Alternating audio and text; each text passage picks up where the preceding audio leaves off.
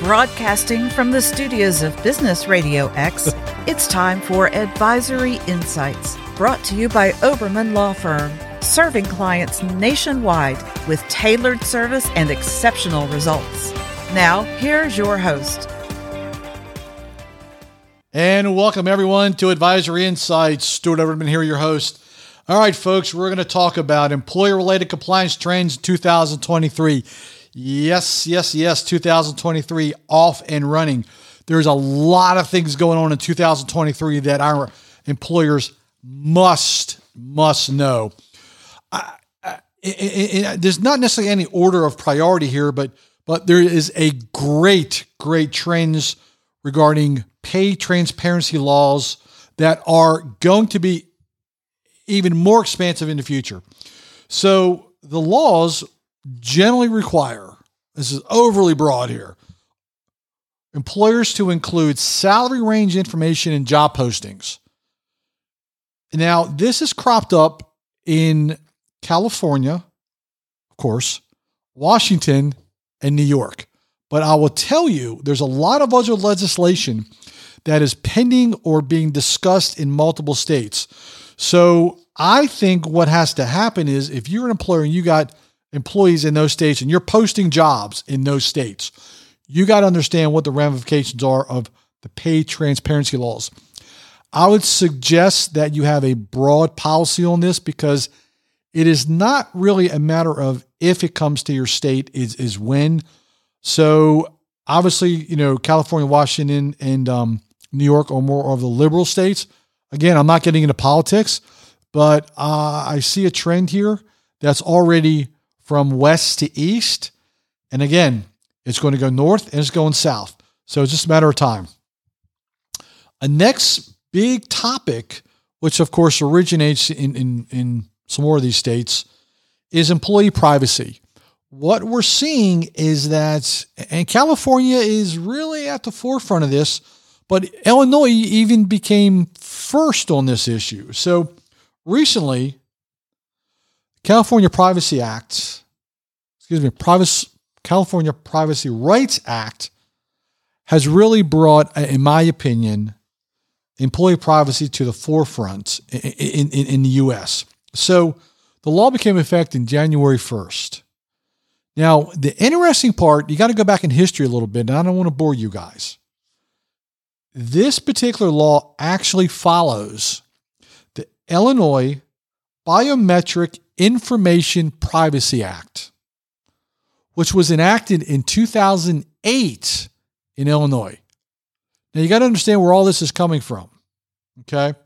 So, under the California law, again, here we go. We're in California, Washington. Now we're hitting Midwest. We got the New York City going here. So what the California mandate does, again, this is going to be propping up in multiple states, in my opinion. So the California law mandates, not says may or not says, we really wanted to. It mandates. It governs how the aspect of the employee and employment relationship and how data is used in this context. Now, what does that mean? So it actually outlines what employers in artificial intelligence can and cannot utilize that information on. And privacy, background checks, those kind of things. So I think you need to really have a plan as a whole. It doesn't matter whether you're in Illinois, California, Washington. I don't really care. You got to figure out what your policy is and procedures on how to handle this data and whether or not your policies and procedures fit within those 4 or 5 states that is very broad. And especially if you have employees in those multiple states and you're a multinational employer, how do you deal with, if your main office is in Charlotte, how do you deal with an employee and you run background checks for employees in Washington, New York? How do you deal with that? You got to have policy in place with that. Next one really is a very, very aggressive legislative change, and we're seeing more and more of this. And I think it's just a matter of time before the states have a version of this, which was employee leave. I think we're going to see not necessarily on a federal level, but we're going to see employers, we're going to continue to see some broad movement on paid leave on a state and local level. So again, I want to go back to Illinois because they seem the most recent here, what we're looking at. So they passed the Paid Leave Act for all workers. The official name, Paid Leave for All Workers Act, January 10th. Now, once the law takes effect, and there's a question whether or not it takes effect, from all indication, it's going to take effect next year. Employers, get this, must annually provide covered employees up to 40 hours of paid leave, which they can use for any purpose. Folks, you got to understand the ramifications of that. Okay? Again, if you're a multinational employer.